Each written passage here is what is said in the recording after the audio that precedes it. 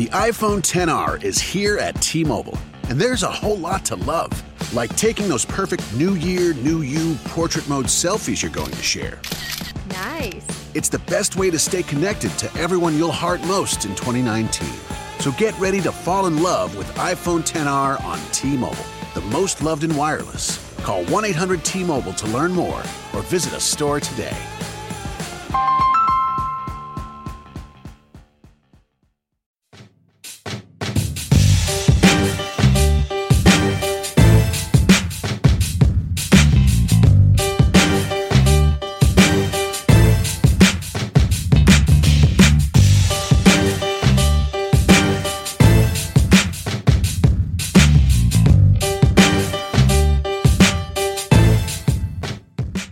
Hello and welcome to the latest edition of the Shrieking Lawn podcast.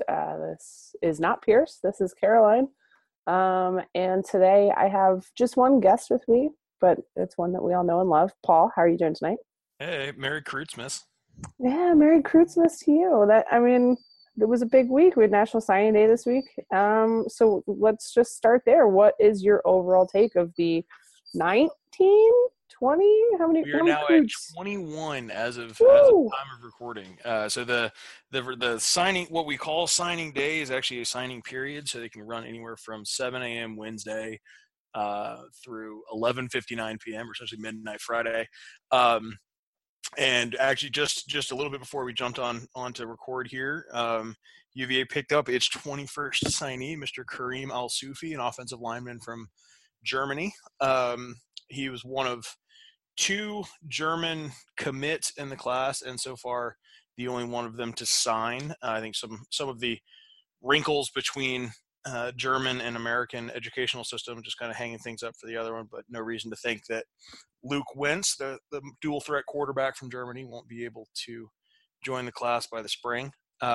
This is another really, really strong class and evidence of an upward trend for Virginia. That's really the thing. I was just looking at the last 3 or 4 classes, essentially the Mendenhall recruiting era.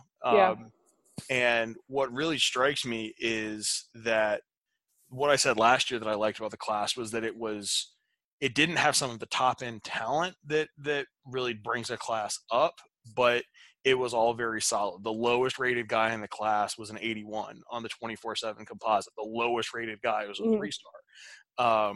And that was something that hadn't been the case for a very long time beforehand, that even the classes that had the Andrew Browns, the Quinn Blandings at the top, there was a pretty sharp drop off. You'd have 1 or 2 of those top guys and then a couple of guys that could be rotation players. And then after that, it just, the talent level wasn't at an ACC level. It really is this year. The lowest rated guys in 82 this year. So it's just by that metric alone, the class took a step forward. And then you throw in a major increase in the top level talent, the highest rated recruit that Mendenhall has signed at Virginia in defensive lineman Juwan Briggs. Ooh, so excited. Yeah. This is for everything that we've talked about on the podcast of seeing progress, everything that the numbers say of, being at 7 wins going into the bowl game, being progress, standing in the ACC being progress. That is now meshing with what UVA can get on the recruiting trail. Just for reference sake, like for listeners, myself a little bit, when you look at this past season, who are some of those guys that people had a big impact on the field? Sure. So like some of those guys coming in, just so people know, like when you look at how important and like what Mendenhall is building, who are some of the guys that stood out to you this year, and who in this class do you think will be, like you mentioned, Juwan Briggs, and we can talk about him forever as far as I'm happy to do that. He's incredible. But just so for reference point, like how many of the guys played, like, do you think that trend's going to continue and we'll see more first years play? What's your take on that whole situation? Yeah. So the good thing was there weren't as many this year. And Mendenhall talked about this a little bit in his press conference at the end of the day, Wednesday, that they played 17 true freshmen, I think, in 2017. They were the that was the 4th most in all of college football. And while it was still a young roster this past season, it was young because there were so many sophomores playing and redshirt freshmen playing. Yeah. There weren't as many true freshmen. But a couple of guys from last year's class that really stood out as making an impact to me. Aaron Falmouy on the defensive line, especially as defensive line depth became a problem. Jordan Redmond, that especially early in the season, really holding down the nose tackle spot, also there on the defensive line. And then the one that was sort of the most obvious impact player was Tavares Kelly. On special teams, on a couple of really good deep passes to stretch defenses. And you saw what you could do with the ball in his hands, even catching the ball underneath. So, those were of the guys coming their first year out of high school. And Brennan Armstrong. That's the other thing is that, he only had to play in spots, thank God. But he showed the I know, right? of why you want him, why he's on the roster, what he might do for the next couple of years after, if it's spot, hopefully next year, maybe there are some blowouts in a good way that they can take Perkins off the field for some time, take some blows off his body and get Armstrong more of that run now that you're not having to worry about his red shirt staying on. So those are the guys from last year's class that in a way, there not being very many big impact true freshmen from last year's class is an indication of the 2017 class being a little bit of a step forward, and as well as the graduate transfers helping get the roster more steady so you can play more experienced players. So let's just talk about which guys stand out to you. You mentioned Briggs. Do you think that this class, other than just the ratings and all that stuff that we read about the numbers and that sort of thing, do you think this class is a success? And who are three guys that you like the most and why? Yeah, no question this class counts as a success. It's got the positional balance. Back, I think it was summer of 2017, I wrote a piece on sort of breaking down what Virginia needed to have in terms of positional balance and then in terms of talent level every year. And I set the target at an 86 rating on the 24/7 composite. You need at least 7 or 8 of those guys in a class. And as it stands right now, we've got 1, 2, 3, 4, 5, 6, 7, 8 of those. And if you change that to an 85 rating, an 85 generally equates to about one of the top 1,000 players nationally. Gosh, so mind-blowing to me. I love recruiting is just one of those things that I'm like, this is incredible how people keep track of this stuff. Anyway, right? I mean, there are 129 FBS teams, each of which is allowed to have up to 85 scholarship players.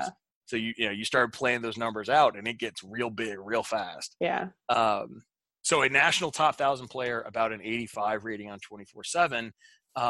Virginia has 11 of those in these class, and like I said, the positional balance is there, as well as some focus on the defensive line. That there's some immediate help coming for that depth. In terms of individual guys from the class that stand out, it's got to be Jawon Briggs. I mean, he is literally almost in a class unto himself in terms of talking about Virginia's 2019 class. I'm so excited about this kid. I mean, no one else can see me listening, but like, I think about it, like I'm grinning like an idiot every time I think about this, just because the way he's described. And if you haven't seen it yet, it's been on Twitter here and there, but like the kid is just talented in general, and the type of guy that like I really look forward to following for the next 3-4 years, depending on obviously how he develops. I say 3 years because like he's really talented, so maybe he ends up leaving. I don't know, but right, with like an aerospace engineering degree. Yeah, exactly. Like the way that Bronco Mendenhall talks about him is it just like makes my heart like feel good. He said he walked into the school and he can play 10 instruments and he's part of he can sing. He enjoys taking these like physics classes, and they have competitions on like building structural chairs out of cardboard to see which one can hold the most weight. Like I just like when he talks about him already like a like proud dad. And those are the kind of people I think we see through basketball that like that type of fit seems like a good, like he's going to work out Virginia. You know what I mean? And then on top of all of that, he's really good at football. Yeah, exactly. It is. There's sort of like a Malcolm Brogdon quality. Yeah. I hadn't even thought about analogizing it to the basketball team, but I really do think that's a very accurate way of putting it. That is as much sort of accolade as Malcolm Brogdon got for off the court, what he has done, what he can do, and just sort of who he is as a person. I think Briggs comes in with a lot of that same sort of thing. I've been thinking of him as a Stanford kid. That was he's from Cincinnati. He's the number one kid out of Ohio, isn't he? Right. I think he's almost certainly the number one defensive lineman out of Ohio. So, football talent wise, you would expect an Ohio State, a Notre Dame, a Michigan, one of those Midwest powers to be in play. Then you sort of take his academic profile into account, and it's, Notre Dame, Michigan, Stanford, like that kind of school. So he kind of came out of the blue. His commitment, there hadn't been a ton of UVA's in on this guy. UVA's really pushing hard. That it seemed like it was an immediate match. He's a really special kid. Yeah. He can kind of set the culture of a locker room, it seems like. There was a really good article back sort of during Stanford's real heyday about how David Shaw recruited to a place like Stanford. Yeah.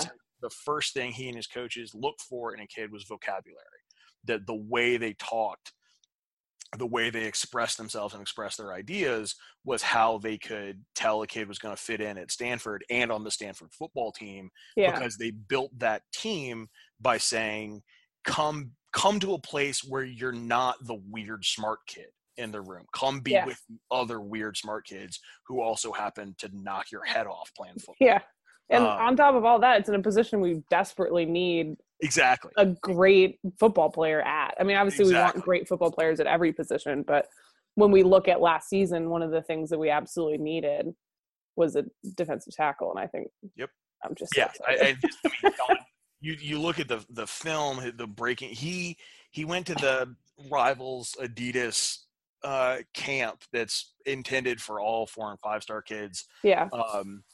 And there's just this set of drills that he's going against the number 1 center in the country, the number 2 center in the country, then the number 1 guard in the country, then the number 1 tackle and it's just, he's abusing them. There one kid, Cardell Thomas, the number 1 offensive guard in the country, who's going to LSU, who's like 6'5", 360. I mean, he's just a freak. Is the only guy that can hold his own against Briggs, and it's.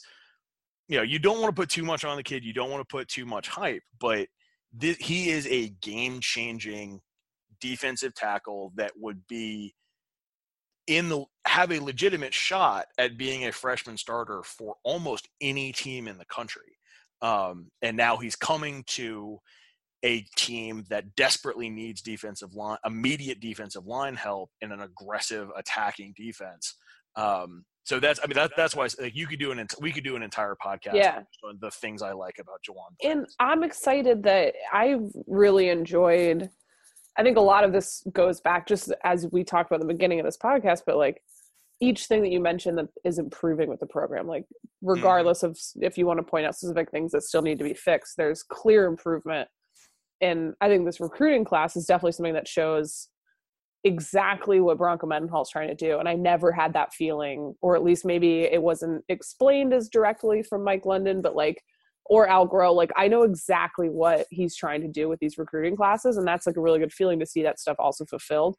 But this coaching staff, I am so excited. I don't know if it's because the Twitter presence is more a thing now, or the coaching staff is a little younger, not trying to knock anybody. But having him and Hubbard is the other one, right? Jaquay Hubbard. Yep.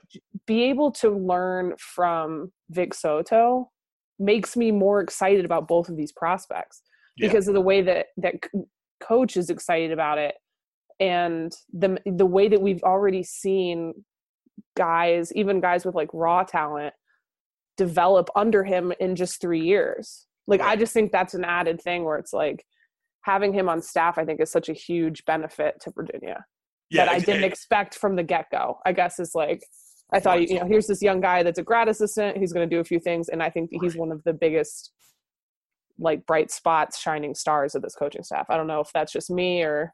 No, I think it's accurate, and I said yes on Hubbard before I realized that the other really highly rated defensive lineman is Ben Smiley. Oh, Ben Smiley, yes, sorry. No. And Hubbard on the other side. That's Hubbard is an offensive lineman, and so but Smiley then segues into not only is the talent level increasing, you're getting top Virginia kids and top Virginia kids from Tidewater. Yes. That's the another thing we could do a whole podcast on is whether 757 recruiting is as important now as it was 5 years ago.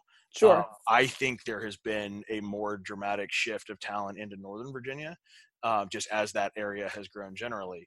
But the prestige, there's still a prestige level of 757 recruiting that fans are going to brag about it. The recruiting services are going to talk about it more. And there's still legitimate high-level talent down there. Getting Ben Smiley, especially through all of the twists and turns of the commitment and then deleting it 15 minutes later. Looking like Virginia's academics rigor, not the rigor, but the rules on admissions and what majors were available. And there was some sort of academic stuff in the background that is not saying that Smiley's not a smart kid that can't handle. No, I got you. Yeah, absolutely. Some of the admissions, what he wanted to do, how it lined up with what his academic plan was, looked like it may have driven him away from Virginia. And now he's here and now he's signed. And I think there's it's an indication of the coaching staff being able to articulate a clear vision to have a kid hooked enough that he wants to stick through all that. That is a very easy thing for a 17, 18-year-old kid to go, screw this. I don't need this stress. Yeah, I'm out. I think it's an indication of the administration being more lined up. Not that they are weakening standards, not that they are bending rules, not anything like that, but buying in and saying, being willing to look at the big picture and go, okay, what is it that is available to us that can make this work? This kid is that good. So that's why I like having Smiley. And again, adding playable immediate line depth. Talk to me about, sorry, go ahead. No. So I was going to say the only other position that really, really needed that immediate injection is the offensive line. Okay. This is where Jaquay Hubbard comes in. He's rated 4 stars by Rivals. He's a very high 3 by 24/7. This is a kid. So the top 2 offensive linemen in this class, according to the 24/7 rankings, are Hubbard and Al Sufi, who signed today. Hubbard is 6'6", 320. Al Sufi is 6'4", 350. Jesus Christ. And then both of the other 2 offensive linemen are 6'5" and 275 plus. So, but if you say, if you kind of expect maybe the top 2 guys will play, that's not just Power 5. That's NFL size. Yeah, they're huge. 2 offensive linemen that I said to somebody today, just put Hubbard and Al Sufi on the same side of the line and just run to glory behind. Yeah. So, and we have got someone that seems really exciting coming in at running back. Right, Mike Hollins from Louisiana. I think 240 yards and 4 touchdowns in the Louisiana Class 7A state title game. That seems good. Yeah, that's they play that game in the Superdome. Like it's a big time game. Yeah. He's been the starting running back for a team that's gone 26-0 the last 2 seasons and won back-to-back state titles. Like this, he's a uber talented kid. He had an Alabama offer. He's one of the ones that you look at his film, you look at his stats, you look at the level of competition, you go, how's that kid only a 3-star? Yeah. So there's a temptation for every fan, every beat writer who covers a specific team's recruiting to go, oh, the entire class is underrated. Oh, the entire class is a bunch of future first round picks. But Hollins is one that even non-Virginia beat writers look at and go, yeah, this kid, Virginia got a steal with this kid. That, how he got out of Louisiana they're kind of a quirk of SEC recruiting. A Ed Orgeron's yelling at someone somewhere. Yeah, exactly. So yeah, We're having a press conference over here. Yeah, I could do 20 minutes on each one of these kids. Yeah, that there is something that each of them brings in a unique way to the program. Almost all of the top level talent is coming in at positions of need. And you've got 2 4-star linebackers who are coming in, and that's been the strength. Hunter Stewart and Nick Jackson from Atlanta. Both, that's the strength of the defense. That's what the defense runs through the linebackers. Yep. And now you've got two more great ones coming in. So it's almost hard to step back and put all of the big picture in context, because each of the small pictures that makes up the big picture is so exciting.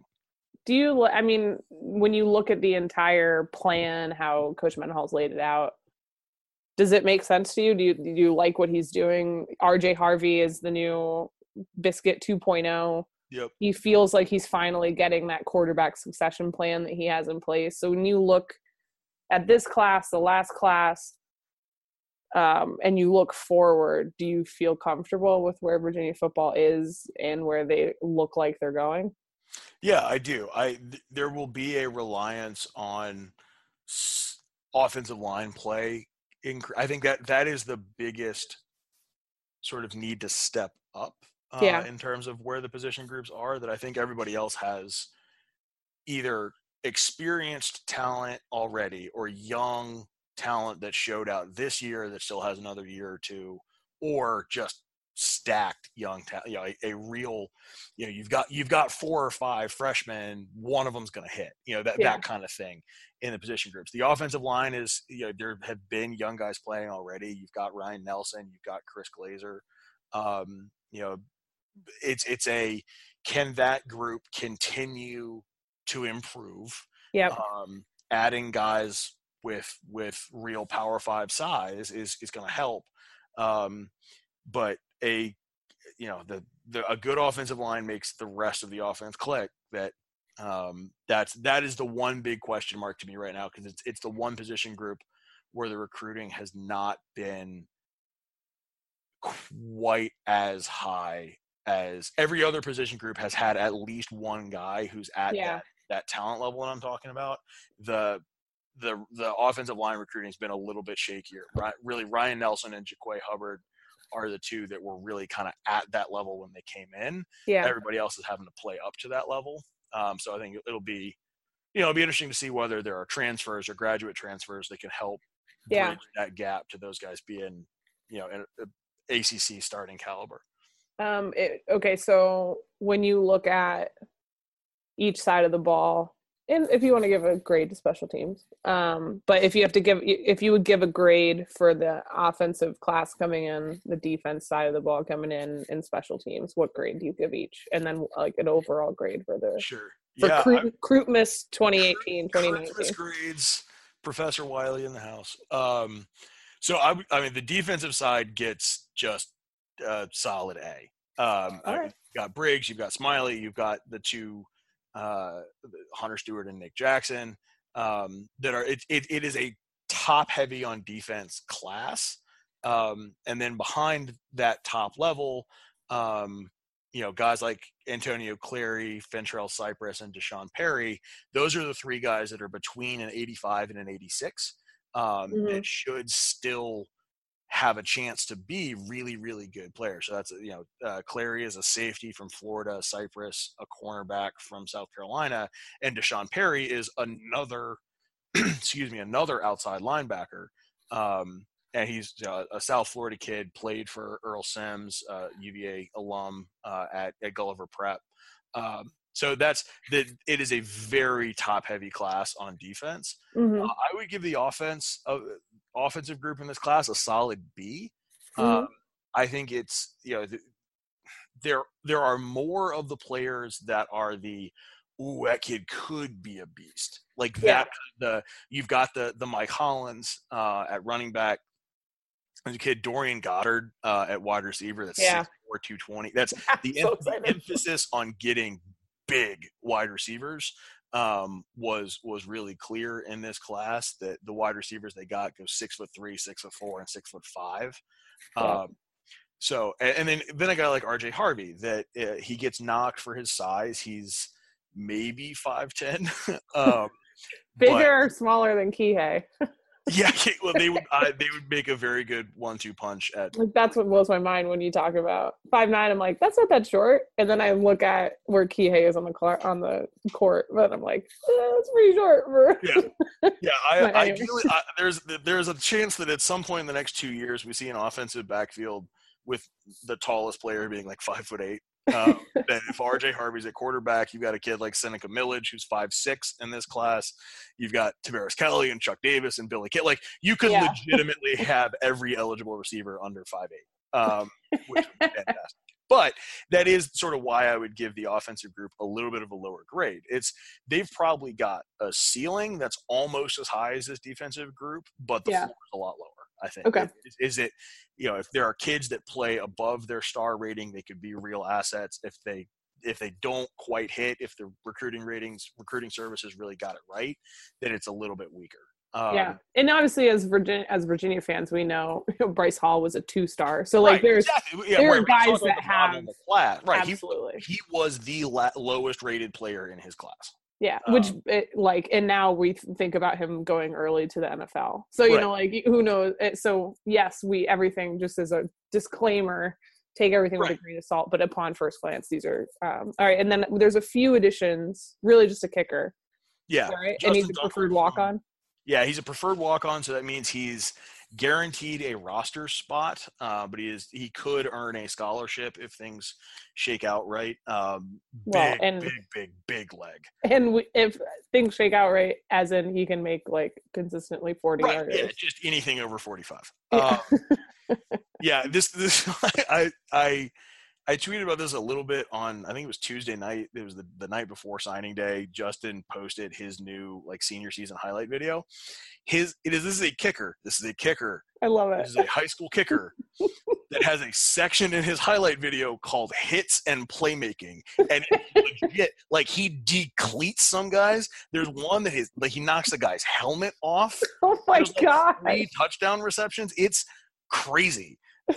Hits and playmaking. That's what I need to have a blog section called hits and playmaking. I called the Lester Coleman pain train thing at the beginning of the season, and unless it happens in the bowl game, it's not going to happen. I'll be very disappointed. But I got to figure out what the moniker will be for Justin Dunkel, the hit machine coming up.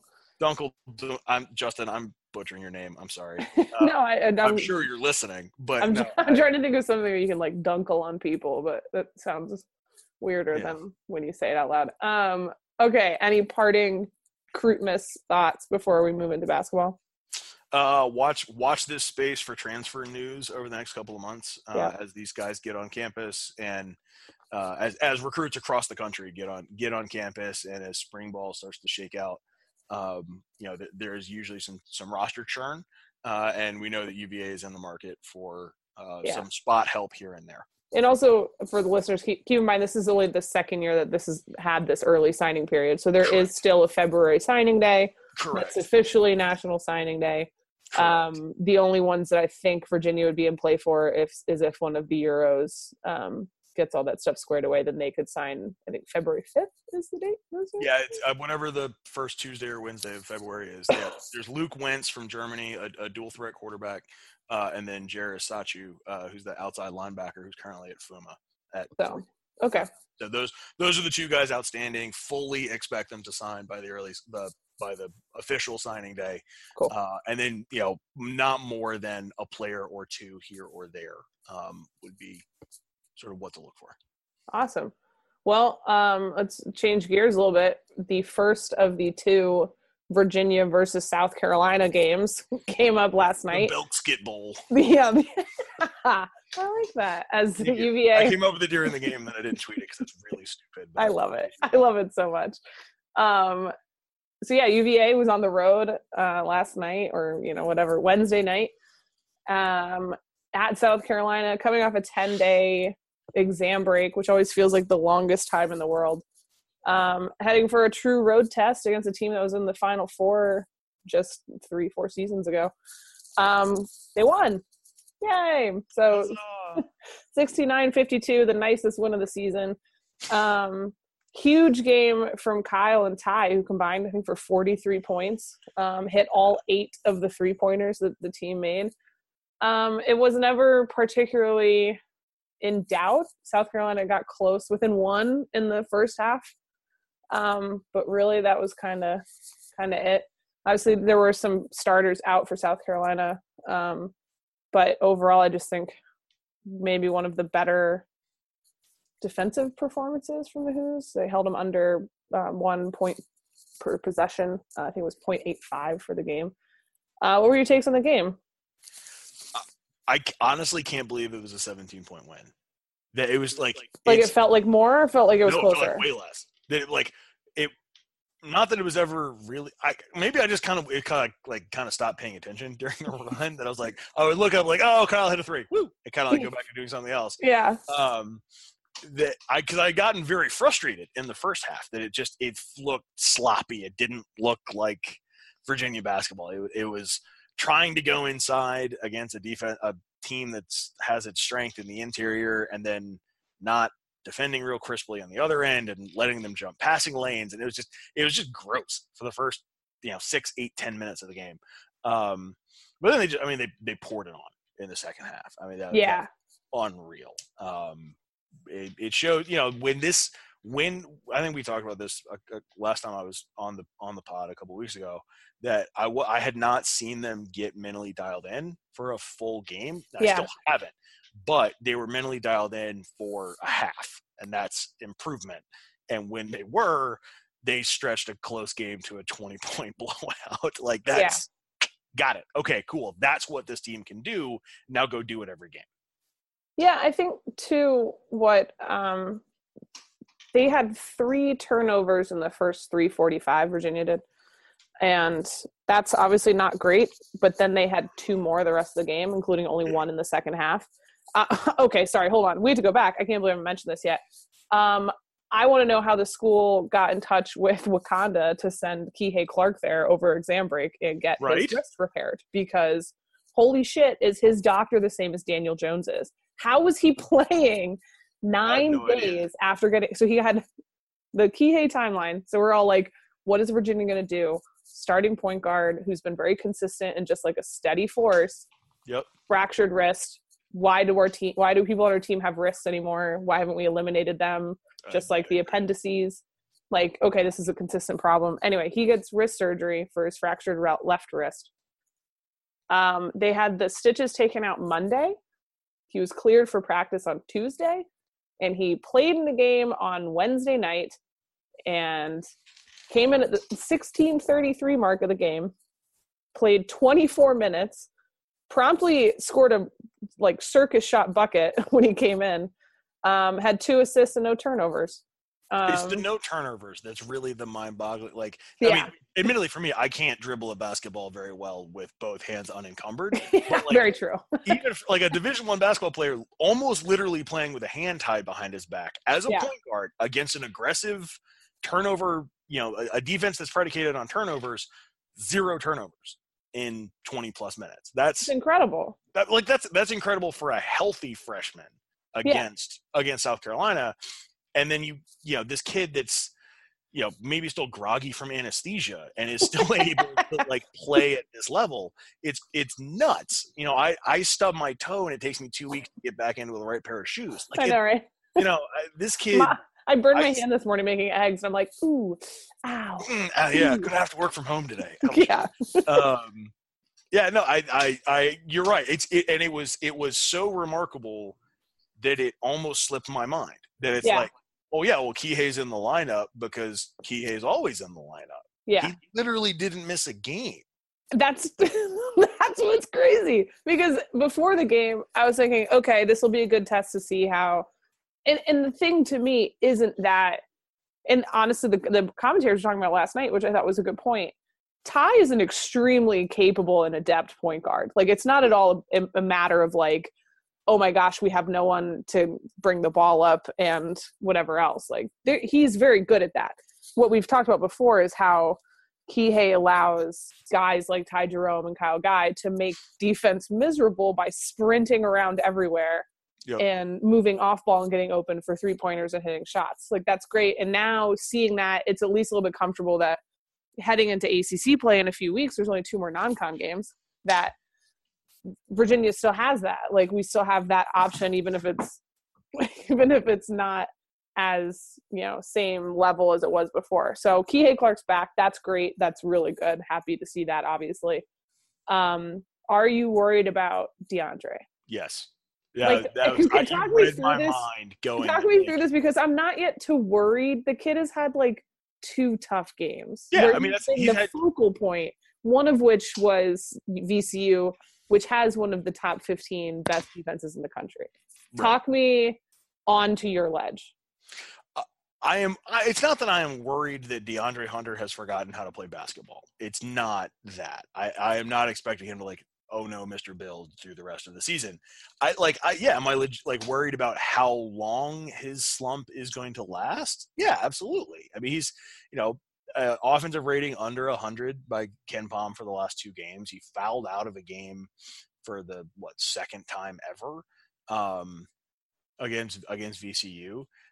Whether it was justified or not, officiating was terrible in that game, but still a potential lottery pick kind of got himself taken out of the game by cruddy officiating in an offensive night. Sure. That's not really encouraging. When a lot of my previous optimism about this season is if this team needs a bucket, they can give it to DeAndre and he can go get it. That we're going to fix the offense by doing that. And then all of a sudden, that's not as certain of a thing anymore. Especially college basketball players, they can get in their own head. It's one of those 2 things. It's either they're young enough that they get rattled easily, or they're young enough that they forget to get rattled. So yes, I am worried. I am not petrified. I am not at a point that I think all is lost. But the other thing is it's not easily diagnosable. It's not like, there was a point, I can't remember if it was Justin or Kyle, that it was like their jump shot all of a sudden disappeared for 3 games, and their legs kicking out. It's an obvious physical kind of thing. Yeah. Tony can see it. I'm sure the Noah's Ark thing in the gym can probably see it. But it's not immediately obvious. It's just he just looks kind of hesitant on his jumper, and he doesn't he's not going up as strong. And I'm not trying to throw down the gauntlet and challenge the man or anything like that. It's just whatever's going on with him, he just looks a little bit more tentative. For me, I think why I'm not yet freaking out or whatever. So some people what drives me nuts is people automatically jump to some sort of hidden illness or whatever. Yeah. And I don't know. Maybe he has tweaked something or whatever. I don't have any inside info. Tony doesn't share that with the local media. Unless they have to, a surgery's involved. But to me, they're 2 different things the 2 games look different as to what against VCU, I thought he deferred a lot. He didn't challenge a guy and when he did, he could get to the rim, and he got fouled a ton in that game, which prevented him from making those layups or those shots near the rim that he was attempting to get. So I wasn't as worried about that because those shots were altered clearly by being fouled, and they'd rim out or whatever, and then he'd make the free throws, and that's fine. His shot was definitely off at South Carolina. There was one really bad 3-pointer where he was wide open. Maybe he was too open, and he's just I'm not shooting well, and I'm really open. I got to hit this. Yeah. I just have a little issue. I don't know. It's the same thing. I think I understand why our fans get a little stressed sometimes. Why? Maybe it's a weird position I'm in because, running a few Twitter accounts, including I engage with a lot of other fan bases now that I haven't previously. And I wish that I had, and I won't speak for other fans, but I wish that I had some of the team self-confidence that Texas Tech shows and that NC State shows and that Duke show, and these teams that are like every single game they find, like, they point out the good stuff. There is stuff to work on, but Virginia goes on the road, beats a Power 5 team. Granted, like, South Carolina is not what they were, but this is a team that gave Michigan a run for their money. Like, Michigan struggled with this team for a very long time, and this team scored over 1 point per possession against a very good Michigan defense. So Virginia handled them.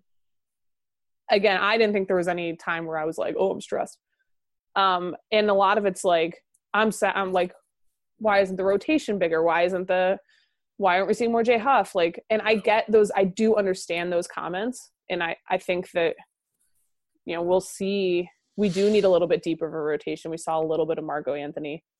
But I'm not yet to the point of like freaking out or questioning Coach Bennett on it. I don't know. I just have a really hard, like, people don't trust regular season Virginia anymore. And I get that, but now it's also our fans that we can't even seem to appreciate, or like Kyle and Ty were amazing. Why is anyone saying, like, I don't know, maybe like Jay Huff is a sophomore.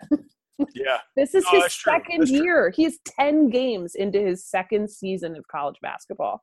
And everyone I've seen, like, I guess Huff will never develop into what we thought he was.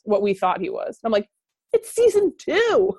Like, yeah. Everyone calm down for a hot second. Hunter is also 10 games into his second season. Yeah, and like big men and like those types of players develop very differently. I know. Like, DeAndre is bigger than most of the people he goes against. Like, Jay Huff needs to eat 3 hamburgers every hour to like maintain his weight, and even then, that's not like.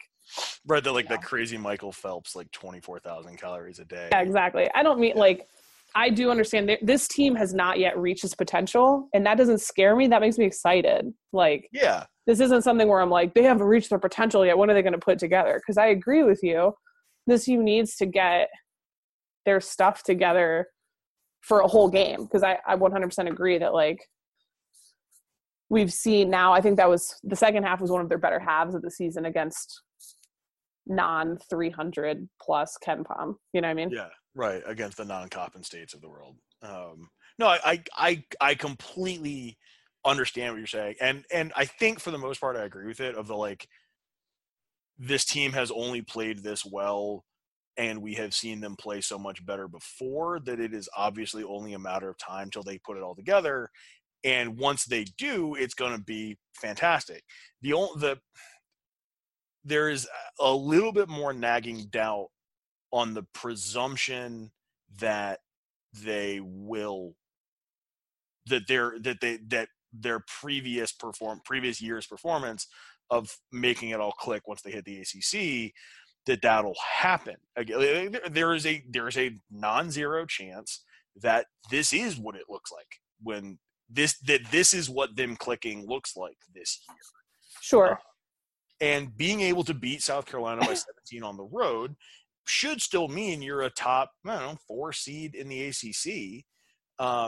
It just means maybe you're not ACC champs, and maybe you're not a 1 seed in the Big Dance. And, sure. It's so there's a like. And that's not even a bad thing. And that's why I need to keep reminding myself, because when you say that, I'm like, well, of course we're going to do those things. But like, that's where we're at. Like, where it's like, we expect that every year. We should expect it every year. What I'm saying is, like, being a top 4 seed, like, you had a really good season. You know what I mean? Like, and now I've convinced myself that if we're not a 1, we've like failed somehow. And obviously everyone wants to be those things. Yeah. That's what the goal is. Like, you want to have the best season, obviously. Right. But like, my goodness, I was thinking about yesterday, they have 11 straight true road wins. Like, it's crazy. That's crazy. Bonkers. Like, yeah. And even when you look at, and Coach Bennett will play at, like, we played the Siegel Center last year at VCU. They played at JMU before. But these road games we're talking about, like, outside of maybe like Georgia Tech, they've played at Duke, Maryland, at Louisville. Like, remember that Louisville game? That Louisville game was fun. Oh man. And that's the thing. I do think there is so much more that Hunter can do. And I think that's why, and I understand, and there are times where I've been frustrated with him.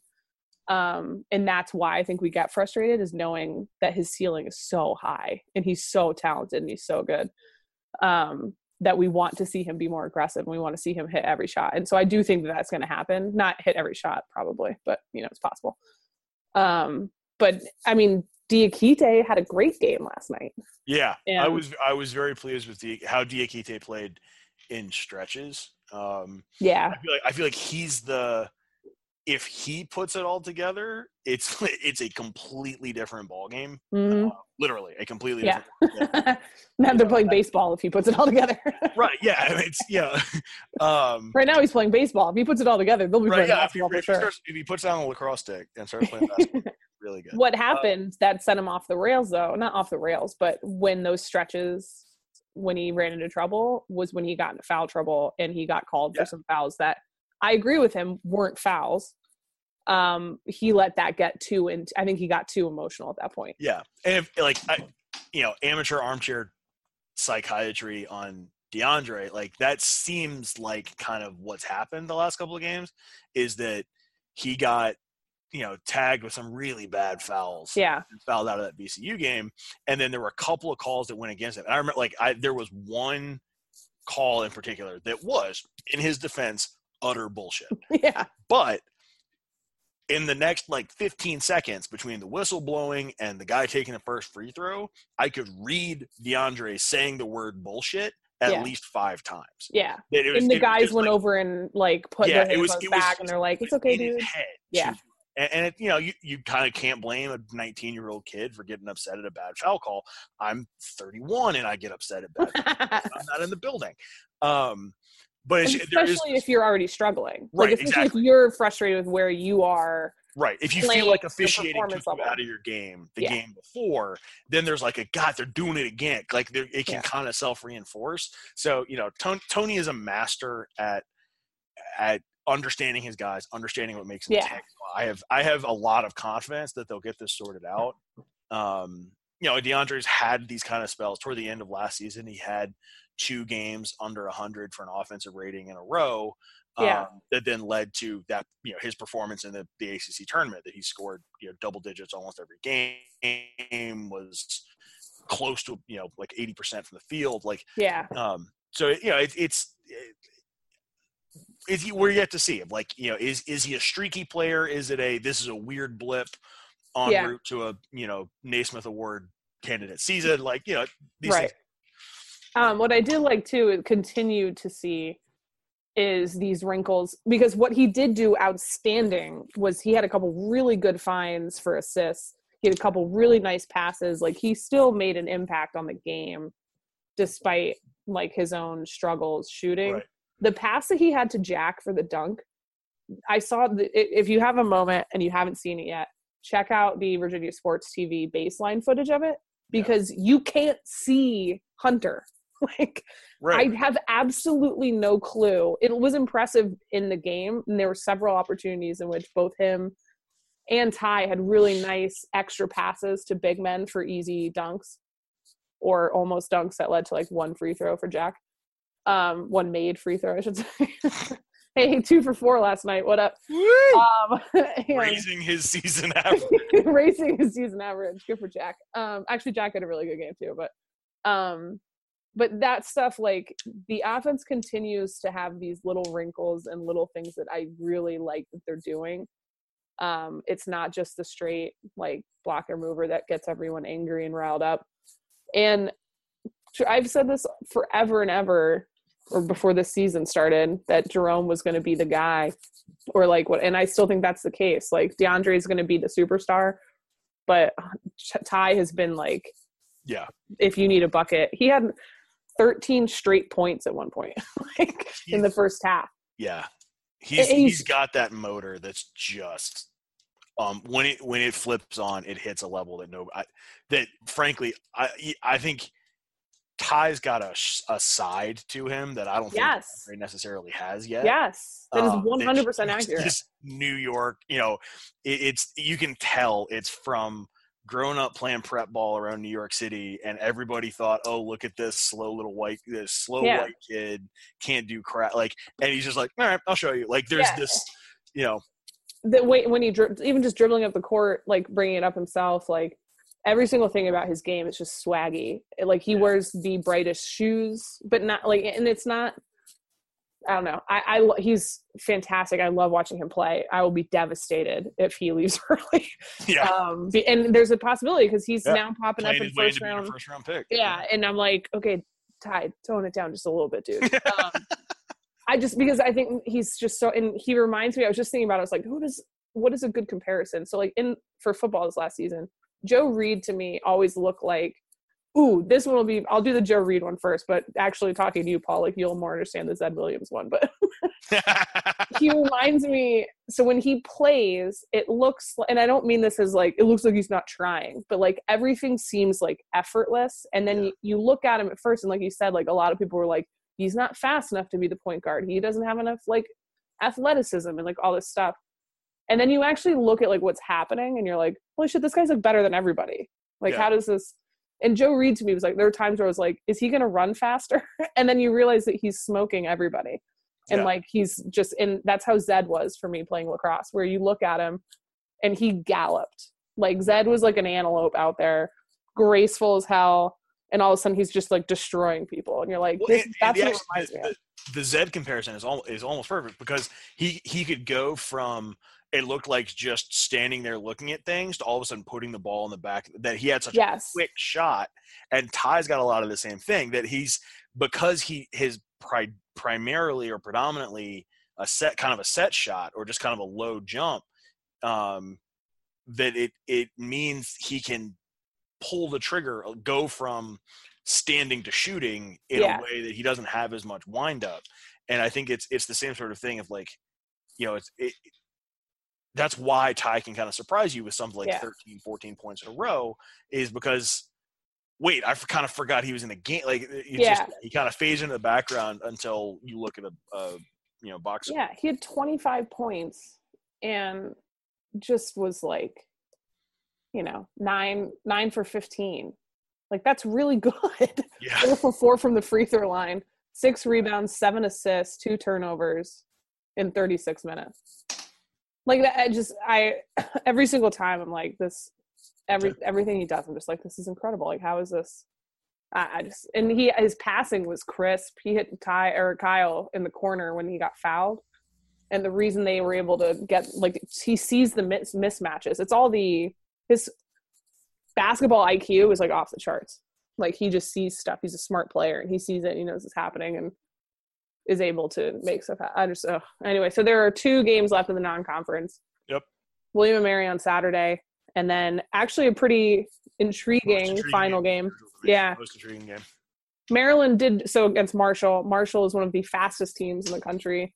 They've got one of the most dynamic offensive players. Excuse me. And that game should just be one of those ones that people love to talk about, like clash of styles, like all that stuff. Like that's like the stereotypical, what they're looking for there. Now, make no mistake, it's a game that terrifies me. Yeah, John Elmore is the one I'm thinking of who's gonna. Yeah.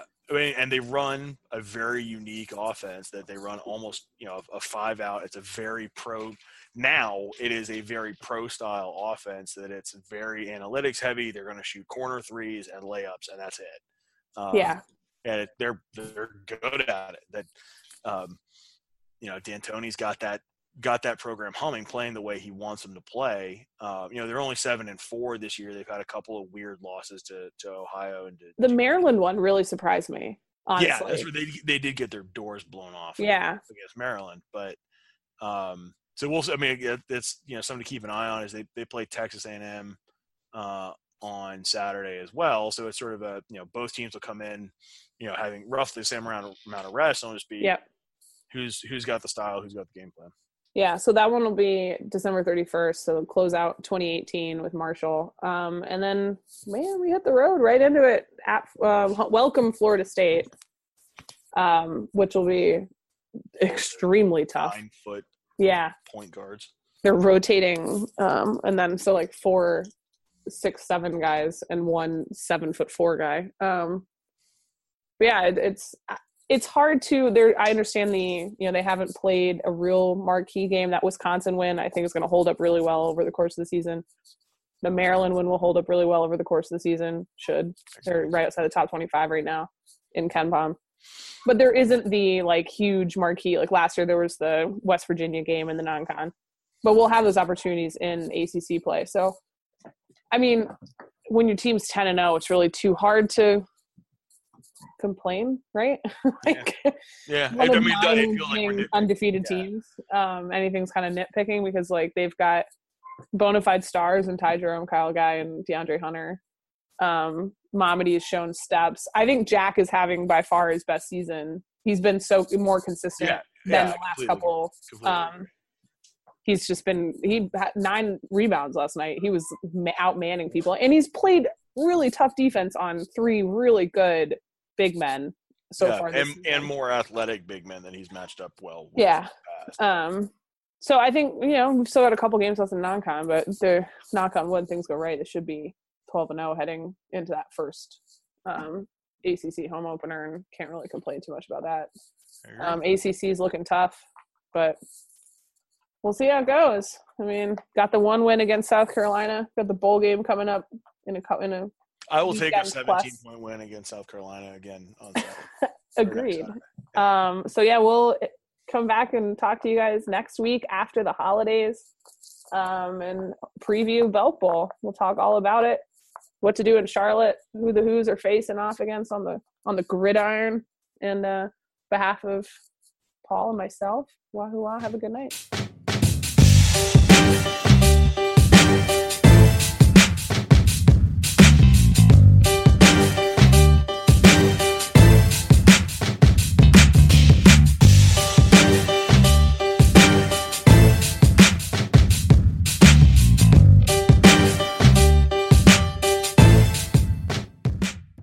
The iPhone XR is here at T-Mobile, and there's a whole lot to love.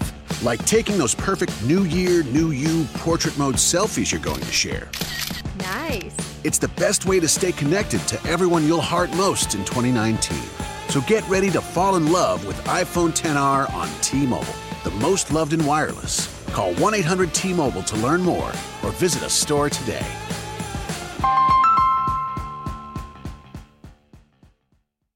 The iPhone XR is here at T-Mobile, and there's a whole lot to love.